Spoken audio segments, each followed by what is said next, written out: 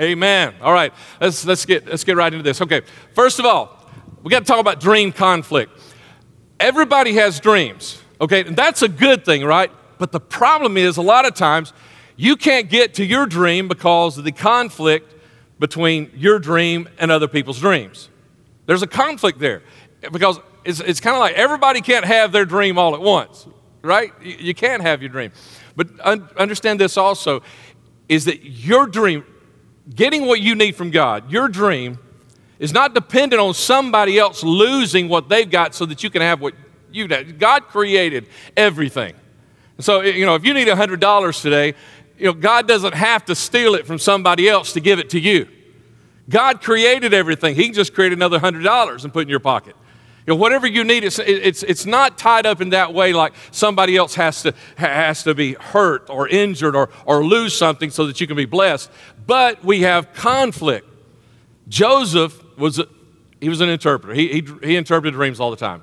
Joseph, though, was interpreting everybody else's dreams, and his just seemed to slip through his fingers and just keep getting farther and farther away from him.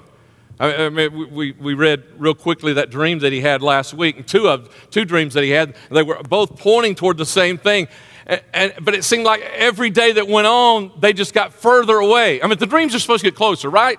I mean, if I'm going to get somewhere, if I'm going to receive this dream, it's supposed to get closer, but it kept slipping away. And yet, at the same time, he was having to interpret dreams for other people. Man, that had to be hard. Isn't that hard sometimes?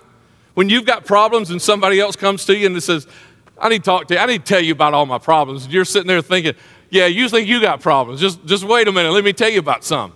Or somebody comes and asks you for prayer, and so you're trying to pray for them and you're thinking, I'm the one that needs this prayer. You ever been there? I think that's probably a lot of where Joseph got to.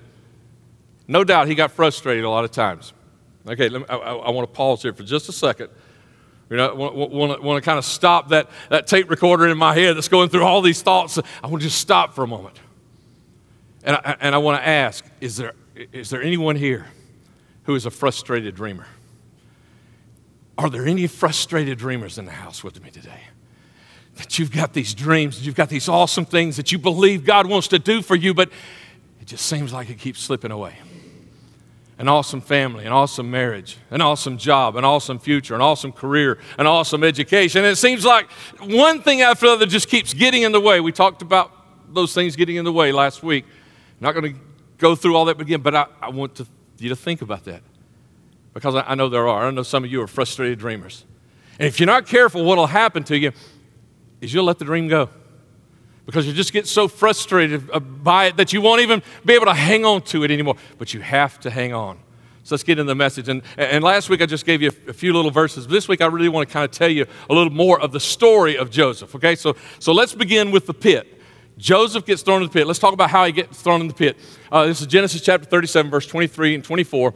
When Joseph arrived to talk to his brothers ripped off the beautiful robe he was wearing. Then they grabbed him and threw him into the cistern, and the cistern was empty. There was no water in it. So they ripped off this coat that he had. This was a coat that his dad had made for him, and it was special to him and to his dad because Joseph was the favorite son. That was one of the reasons they hated him. They also hated him because he was having these dreams where he was talking about, you guys are going to bow down to me, and I'm going to be exalted, and you're going to be abased. You're going to have to bow down to me. And so they hated him. They grabbed him. They took off his coat, and then they killed a goat. And they took the blood of the goat, and they put it on the coat, because they were thinking about killing Joseph. Then they decided to do something else with Joseph. I'll tell you about that in just a minute. And so then they took the coat. After all this happened, they took the coat back to their dad. Now, how much did they hate this man, Joseph? How much did they hate their brother that they would allow their dad to go through all of this mourning, looking at this coat, and even saying, oh, some wild beast must have killed him? How much did they hate Joseph to put their dad through that kind of sorrow and pain? That's exactly what they did, though. And they threw Joseph in a pit, in a cistern. You know what a cistern is? It's kind of like a well, except the water doesn't come from, you're not digging down to get to water underneath the ground. It just kind of collects water. So a lot of times cisterns are dry because, there's been no rain in a while. This was a dry cistern. They threw him down in there, and they're probably going to just leave him to die. And so Joseph finds himself in there. But here's the conflict. between this dream that Joseph had from God and what God wanted to do in Joseph's life. The conflict was Joseph's own dreams.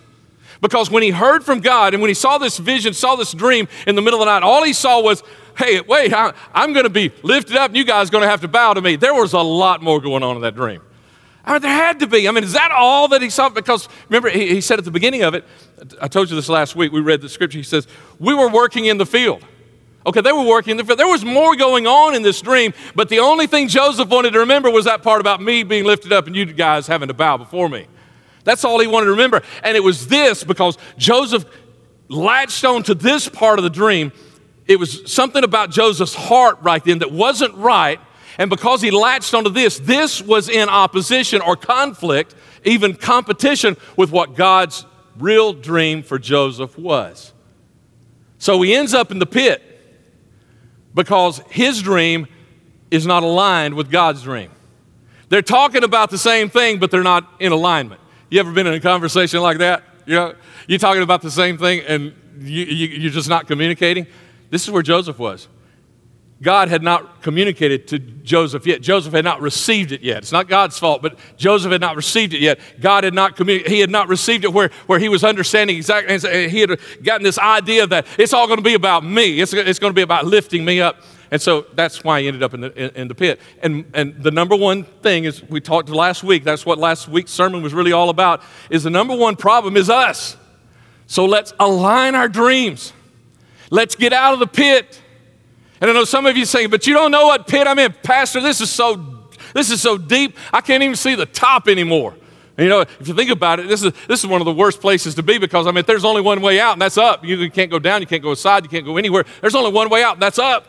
And up is too far to reach. How do I can't get out of here all by myself. You know, it's over. But here's one last thing I want to tell you before we go beyond the pit, is look around you.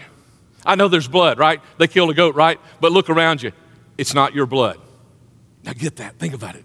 It's not my blood. A lot of times it looks like things are over because it's bloody. There's been some destruction. There's been some death. There's been some trouble in this. But it's not your blood. It's not over for you. God still wants to bring the dream into your life. And so his brothers decide, we'll do something different. Okay, now let's go on, because now he's going to be sold into slavery. Okay, in Genesis 37, verse 28, there were some there actually were traders, probably traded a lot of things. Midianite traders came by. And his brothers pulled Joseph out of the pit, sold him for 20 pieces of silver to the Ishmaelites, who took Joseph to Egypt. And so they see these, the brothers, Joseph's in the pit, and they see these traders coming, and they decide, well, we don't need to kill him or even leave him here. Why don't we make some money off of him, you know? And so they decide they'll sell him to these traders who are probably going to take him somewhere. They find out the traders are going to Egypt, and they're thinking, oh, this is perfect. Yeah, this is perfect. Some of the brothers just wanted Joseph dead. They didn't care, get him out of the way. Some of the other brothers said, we don't want to kill him, but let's just get rid of him. And so we're going to sell him into slavery, into Egypt. That'll do. And then we'll make some money as well. And so they throw the rope over in, and they're going to pull Joseph out. Now imagine Joseph, he's in the pit, and all of a sudden the rope comes down. And he's singing, thank the Lord Jehovah, my brothers have come to their senses. And he's thinking, they're pulling him out, he's coming up out of the pit, and he thinks, okay, we're going to get up there, we're going to just hug each other, we're going to forgive and forget and go on. It's not over. Have you ever been there where you thought you were coming out of the pit only to find out you're being sold into slavery? It's like you're coming out of one problem, and then it's like you're just walking into another problem. You're coming out of a pit, and they're putting shackles on you, putting you on a cage on the back of a trailer, or maybe even making you walk behind a horse, all the way, and he's got to go to Egypt. He's being sold into slavery. At some point, I think now Joseph this is probably what happened, is he came to a realization that his brothers didn't like him. Do you think he finally got the idea that his brothers didn't like him? And here's the bad part, is finally now they've moved from just thinking about their hatred to acting on it. And sometimes we start going through problems and we act as if, well, it's not really that bad. And then all of a sudden we get a big epiphany. Wait a minute, this thing's going south in a hurry. It's going south and it's going bad, and this is not going to work out. And he had to realize, no, wait a minute, my mom and dad don't even know where I am. They're going back home to tell them I died. And my 11 brothers, they're selling me into slavery. I don't have anybody to help me anymore. He only had one that he could rely upon. And we need to get to that place. If we want to see the dream come to pass in our life, we have to get to the place to realize that there's only one we can rely upon. Because everybody else is going to have bad days. People are going to have worse days than you're having, and they're not going to want to listen to what your problems are, and they don't have any strength left to help you with your problems because they've been working so hard in their own.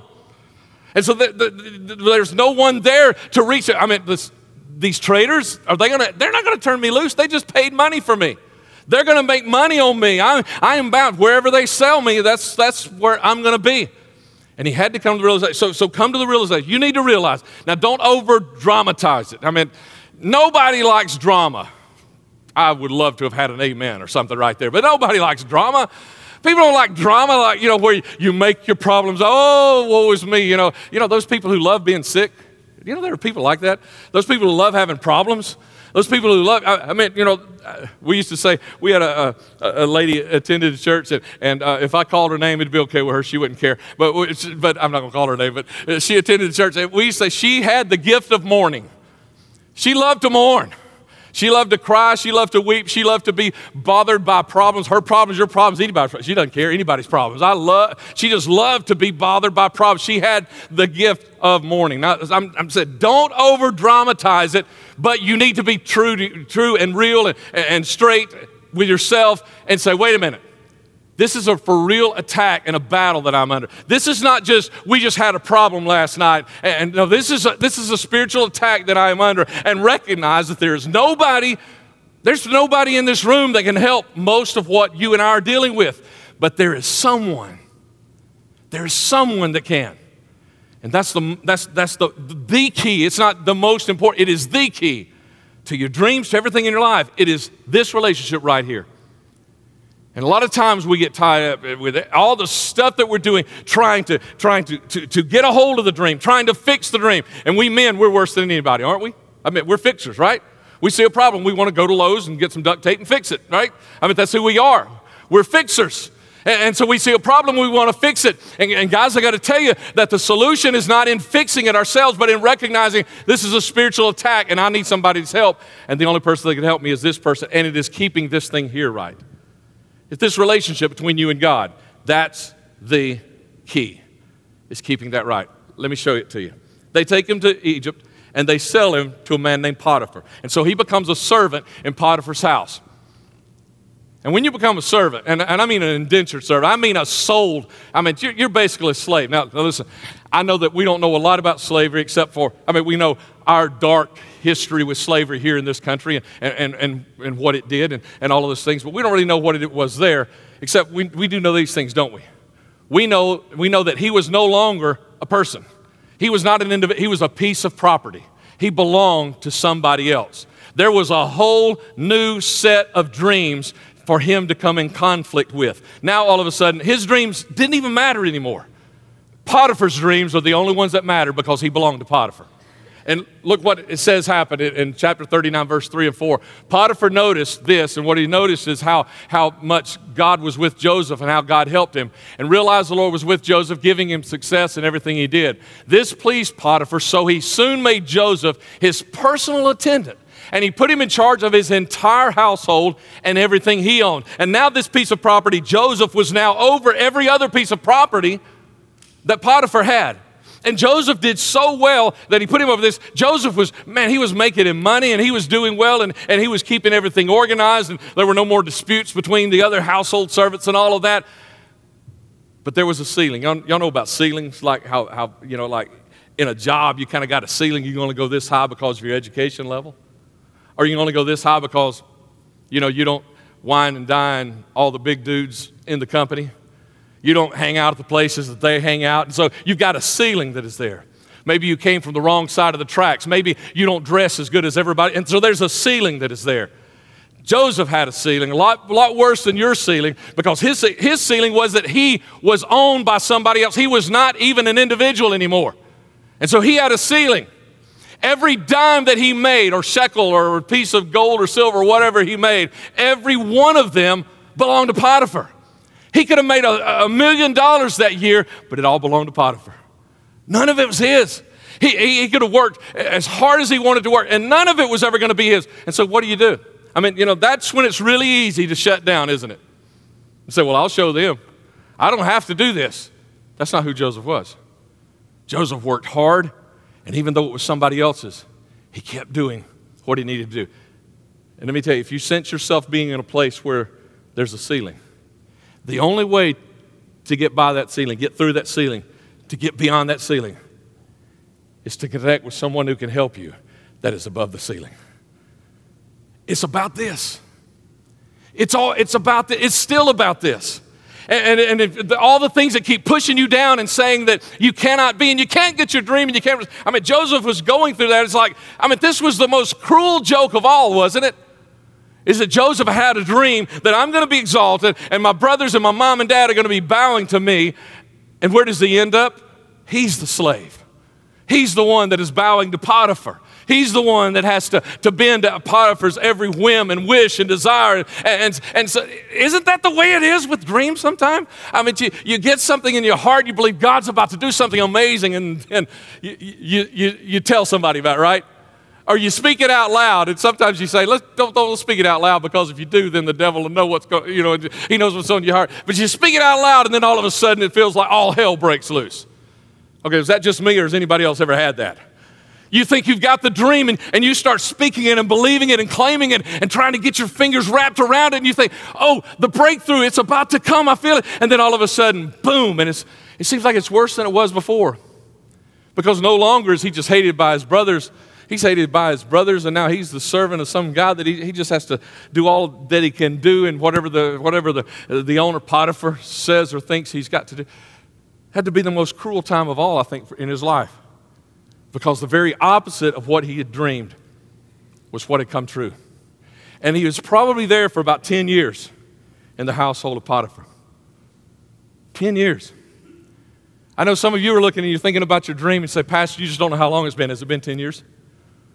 You don't know how tough it's been. You don't know how long this valley, this battle, I've been going. Has it been 10 years? Because we know Joseph was in Potiphar's and he wasn't done yet. He did not get the dream at the end of his time in Potiphar's house. Let me tell you the next thing that happened, though. Potiphar had a wife. If you know the story, you know where I'm going with this. Potiphar had a wife, and the Word of God also tells us that Joseph was good looking. He was good looking, he was built, okay? He was cut. That would probably be our terms today, because that's what it talked about, him being nicely built. And she noticed. And she started asking him over and over, Genesis 39, verse 10. She kept putting pressure on Joseph day after day, but he refused to sleep with her, and he kept out of her way as much as possible. I've heard people preach this many times, and I've preached it also. And talk about, in just a couple of verses down, one day there's not a lot of servants around, it's just him and her. And she grabs a hold of Joseph, and she says, come lie with me. And he takes off, and she's got a hold of his coat, and he just kind of pulls out of the arms of the coat, the robe, and he takes off and runs. And I've heard people talk about, that's what you got to do. When temptation comes, you got to run from it. You got to flee from it. And so how awesome the power and the strength that Joseph had, the fortitude within inside of him, that he was able to run in that moment. But I see a lot more strength right here than I do in that last day when she grabbed a hold of his coat and wouldn't let go of his coat. Because day after day, she kept coming back. But day after day, he kept refusing. There's another story of adultery in the Old Testament. And the story I'm thinking about is one that is really one of the most sad, because it was where a man after God's own heart, a man that God chose to be the leader of his people, had gotten caught up into adultery. I'm talking about King David. I mean, it is the defining problem moment, the defining low point, the defining of every battle that David had. It's the defining worst thing that ever happened in his life. He commits adultery. There's a baby that is born. Before the baby's born, he has the husband killed. And then he tries to hide it. The baby gets sick. The baby dies. I mean, everything that began to happen because of the sin that was in David's life. And everything else I would preach to you pretty much about David, I would be preaching amazing and awesome stuff, preaching about the Psalms that he wrote, and how you and I today, a lot of songs that we sing, his words are just all filtered throughout them about how God said, he's a man after my own heart. What's he saying? He said, we are aligned. You know, my heart and his heart, we're in perfect alignment. He is a man after my own heart. But even he messed up this one time. And the difference in the story with David and Bathsheba and Joseph and Potiphar's wife is this. You only have to say yes to sin once for it to come in. You only have to say yes to doubt one time. When you're trying to believe and you're trying to hang on, you're trying to call those promises that aren't as though they are, you're trying to make those things happen. You only have to say yes to doubt one time to come in and get a toehold, to get control. And then doubt will start ruling you. You only have to say yes to anything outside of the will of God one time. But you have to say no constantly. You know, when I was studying this, and look, you know, this is kind of one of those things that sometimes I say, I really don't want to tell people that, God. I don't want to tell people that, you know, you got to say no constantly and constantly, but I have to tell you that today. I have to tell you. Why? Because the dream will always be under attack.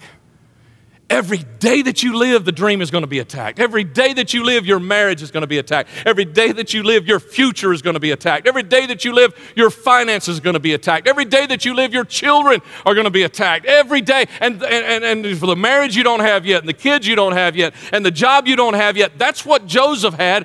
He had a dream of tomorrow, and every day the dream of tomorrow was under attack. And so you have to say no, no, no, no, no, no, no. No, no. You have to, every day you have to say no. Because the key is keeping this right. And every day. And you know, I guess if I were saying, you know, if you want your football team to win next weekend, you're going to have to say no all week long to a lot of other stuff. You know, if I were saying that, yeah, I'd have a hard time telling you that, like, you guys, but some of you wouldn't have a problem saying no if it's about your team winning, would you? I mean, you know, if it's about that. But I'm talking about a dream. I'm talking about amazing. Come on, somebody. I'm talking about awesome. I'm talking about wonderful. I'm talking about the future that God dreams that you will have. I'm talking about the amazing marriage that God always dreamed you would be in. I'm talking about the amazing kids that God dreamed you would have. And so when you look at that and realize, then you know what? It's not too much to say no every day because I've got a dream that is amazing that I want to go after. But you can't get it unless you keep this straight. We have to keep this straight. And so Joseph was falsely accused by her. When he ran out of his robe, she began yelling. And they came and she said, Joseph tried to force me to have sex with him. Falsely accused. You ever been falsely accused? Anybody ever said anything about you behind your back that wasn't true and you heard about it? Nobody? Just me? 3, 4, 5? You know, and it makes you so mad and you want to go fix them all, don't you? You can't fix them all. Let me tell you, one of the things you have to learn in leadership, and especially in spiritual leadership and as a pastor, you got to learn real quickly to get over everybody knowing that you're right. You got to get over that. You got to get over everybody having to know that you're right. Let me tell you something that's more important than what men think about you, and it will always be more important than what men thinks about you. It's what God knows about you. What men think about you, it'll come and go.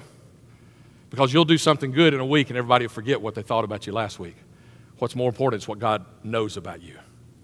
Because if this is right, what he knows about you, it will always overcome what anybody thinks about you. Because it won't matter one day. It won't matter in 2 years what most people think about you, but it'll matter 1,000 years from now what God knows about you. And you may think that's not important, but I take you to example after example after example in the Old Testament. About David. Remember David?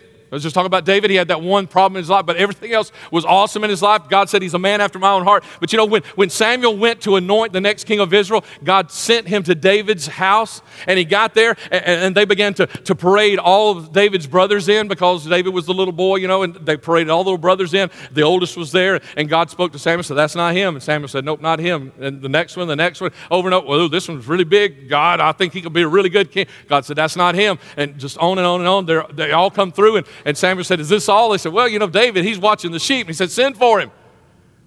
What they thought about David was not as important as what God knew about David.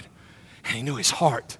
He knew that this was right. Yeah, there was going to be a problem in a few years. He was going to slip up one big time. But David probably wouldn't like me saying this if he were sitting here. But you know what it makes me say? Thank God. Thank God to see a man that was after God's own heart. Thank God to see that he can slip up and that God can still use him.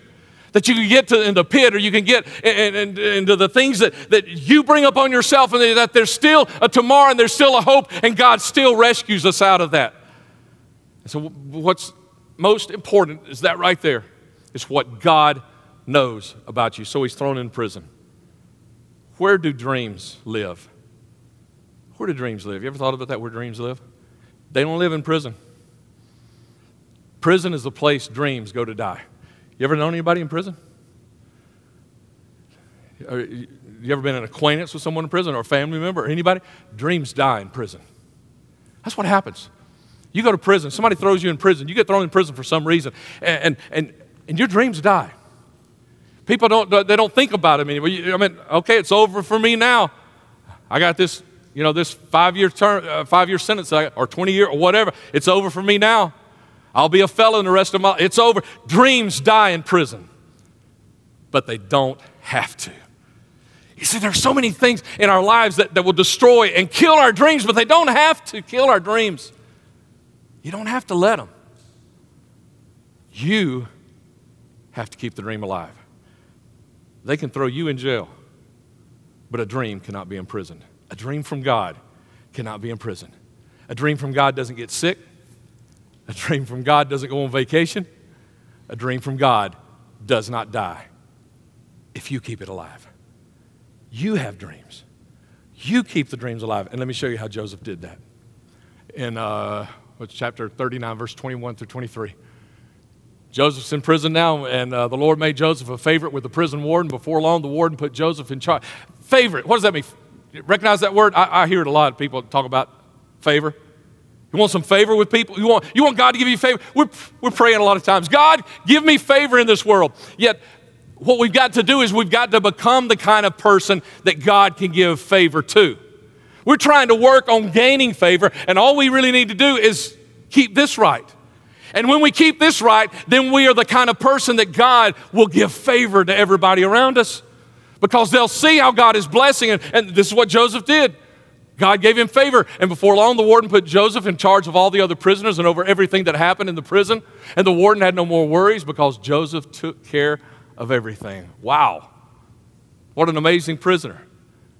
That he was so awesome that the warden put him in charge, and then he could just go relax in his office because he knew Joseph was taking care of everything. It would have been real easy to say, I'm in prison, the dream's dead. As a matter of fact, from that scripture last week, way back before we started this whole thing, probably here about 11 years after he told his brothers about the dream. And you know what? We never hear Joseph mention the dream again. 11 years, it's never mentioned again.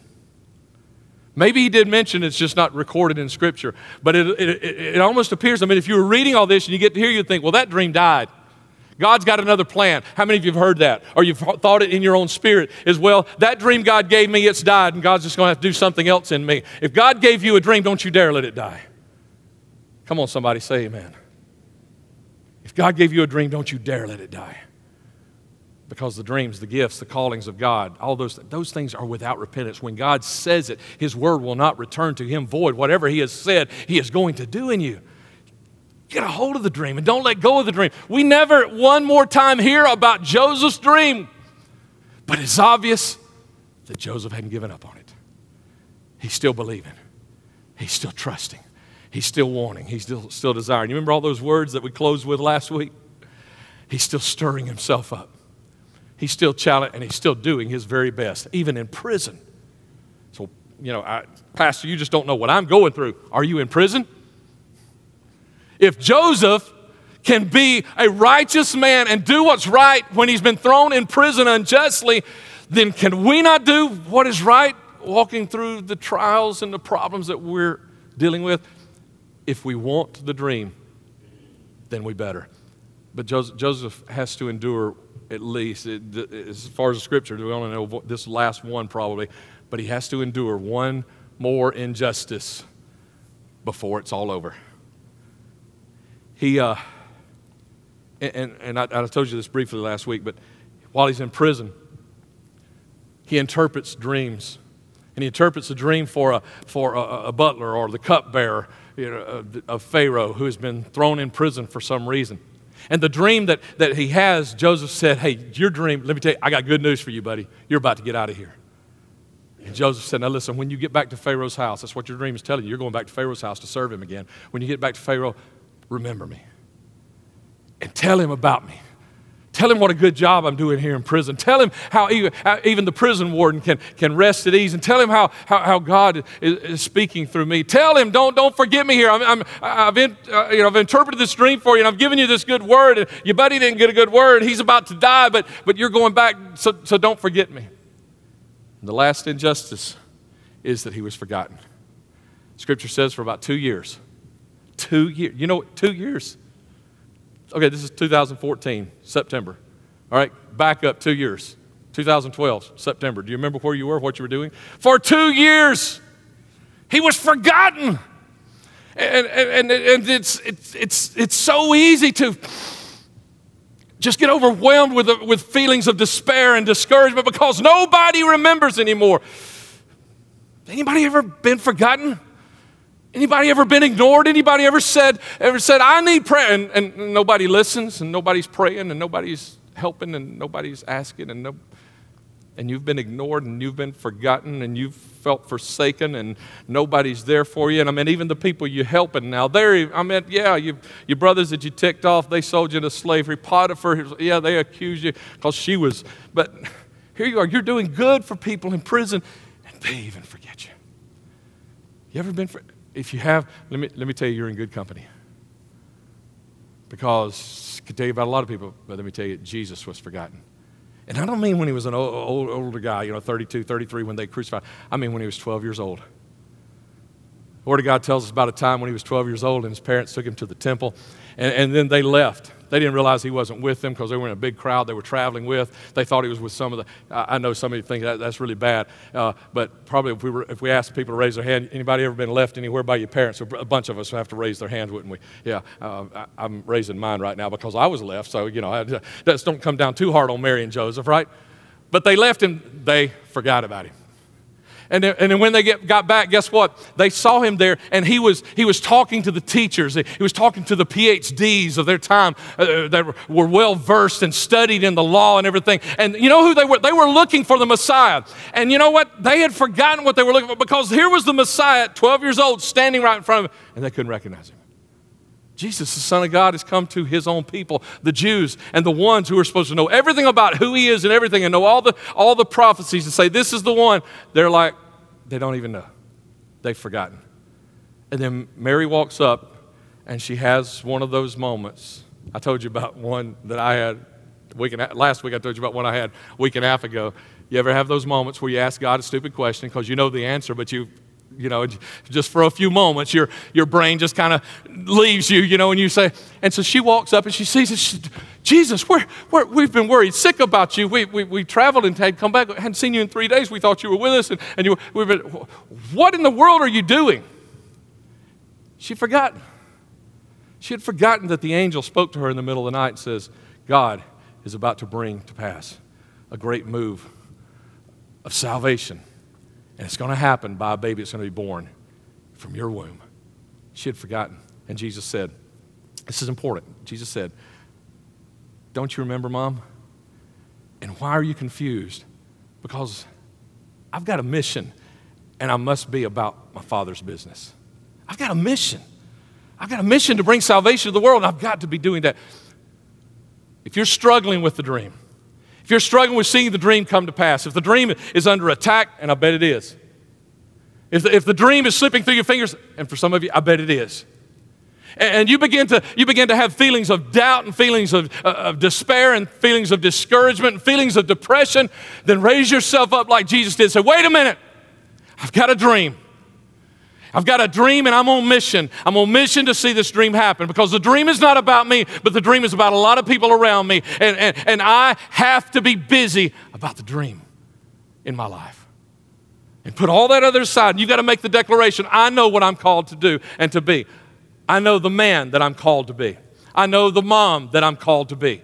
I know the friend that I'm called to be. I know this calling that God has placed, and I know what I'm supposed to do, and I've got to be on that mission. And so all that other stuff, you just shut up. I'm not listening to that anymore. Because here, I know we didn't hear this. We didn't see the vision. We didn't see the dream anymore through Joseph's life. But when it happened, you ready? Can I give you this just before we close? I don't want to leave you in prison. Is that okay? Y'all don't want me to leave you in prison, right? Y'all want some hope? Let me give you some hope right here. So we'll close.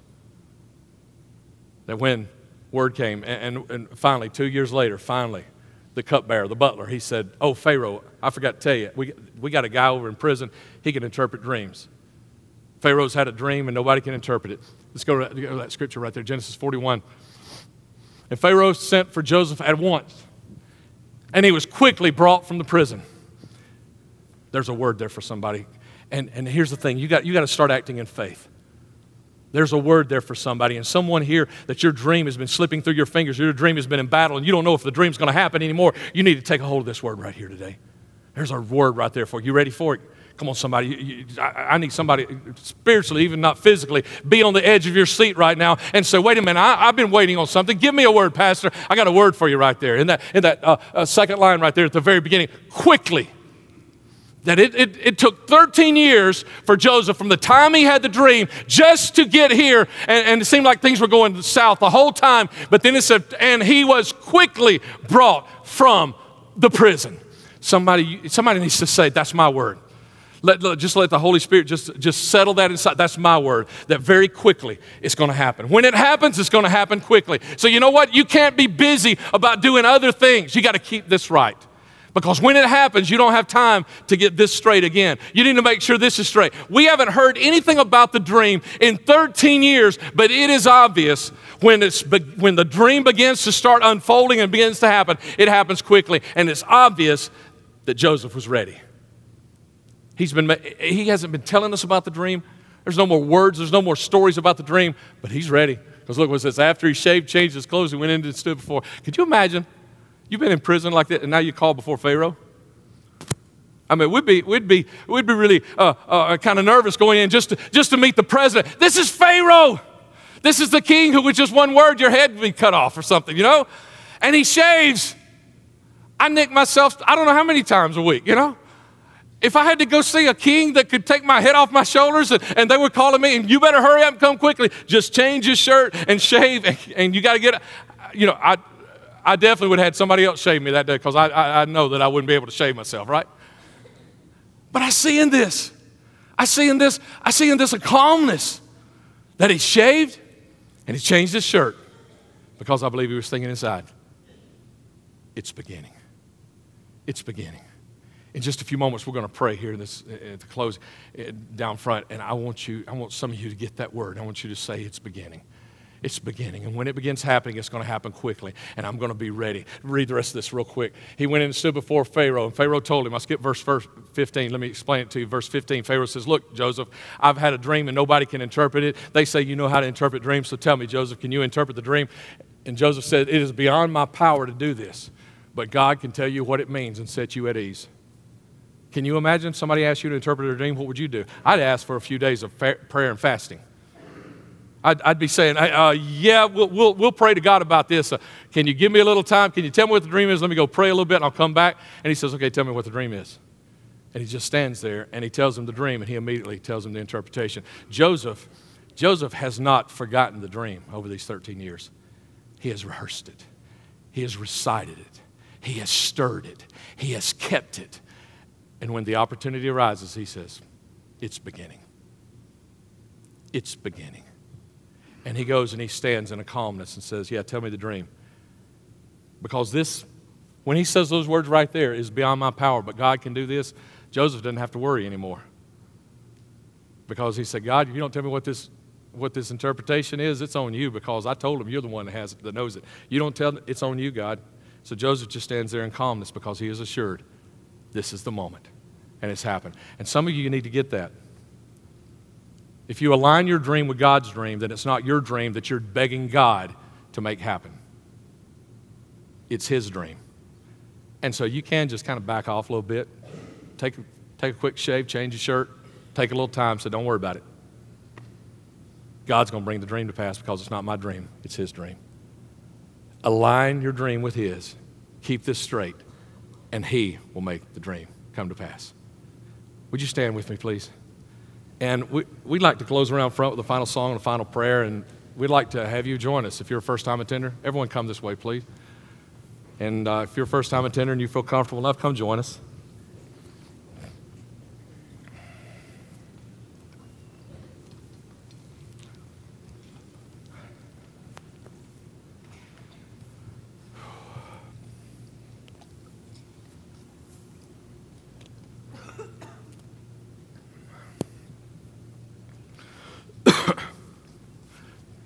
Prayer team members are kind of scattered around.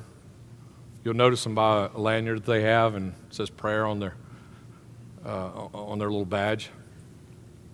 And please, whenever we come in front, if you've got a need, you don't have to wait for this last comment from me. Just go grab one of these prayer team members and just say, hey, pray. I need prayer right now. But I want to ask this just before I give you this last little thought. I want to ask this real quick. How many of you need prayer today? You need a prayer. Some of you are sick. Raise your hand up real high. Prayer team, look. You want somebody to pray with you right now. Prayer team, be looking right now. Because I know there's some that are sick in this service right now that need. Prayer team, did you get it? You get it? Y'all need them to raise their hand one more time? Come on, if you need prayer, raise your hand one more time. I need somebody to pray with me today. Prayer team, look around. Make sure you mark where you got to go, okay? Let me tell you this. Here was Joseph's first problem, is he thought the dream was this big. They're going to bow before me. He thought that was a big deal. They're going to bow before me. But see, what God was showing him, he wasn't showing him that, hey, your brothers are going to say, hail Joseph, oh, mighty Joseph. That wasn't what it was. They were going to, here, Brad. They were going to say, you the man, Joseph. That's what it's going to be. You the man, Joseph. Man, look at what you have accomplished here. That's what it was going to be. It wasn't going to be, oh, no. That wasn't what it was about. He was just showing him, I am going to elevate you to a place where you can take care of your family. And he didn't mean the family that he had then. He meant the family he was going to have. Because when we see Joseph at the end of the story, you know what? Joseph got married, and he's had kids. And guess what? His kids are some of the most blessed in the kingdom because Joseph is number 2 in the kingdom. So his kids have everything that they would ever. They're more spoiled than your grandkids are spoiled. They've got everything they want. And this was a dream that God had given him many, many years before. Some of y'all need to hear this if you're not married yet. This is not just about today and about what's going. This is about tomorrow. And this is important so that we've got to get this. And that this is what God wants to do for you. This is what, will you close your eyes with me for a moment? And would you dream? And would you say, this is what God wants to do for me? What dreams do you have? Align them with God. And if you know they're aligned, then you can say, say what it is. Go ahead, this is what God wants to do for me. And it's beginning. Oh, come on, somebody whisper it with me. It's beginning. It's beginning. It's beginning in my life. It's beginning. Somebody say quickly. Somebody say quickly. Quickly. You got to be ready quickly. Jamie, go ahead when you can. Prayer team, you can go ahead and